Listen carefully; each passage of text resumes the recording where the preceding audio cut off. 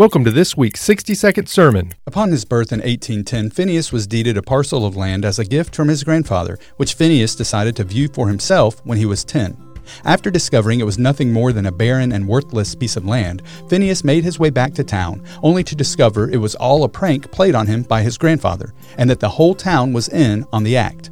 The humiliation he felt that day, however, did not stop him from parceling out a dose of humiliation to others, whether they spent their money to see his show or were a part of his show themselves. After all, as the little boy named Phineas Taylor Barnum was later credited with saying, "There's a sucker born every minute." Philippians 2:4 says, "Look out for one another's interests, not just for your own."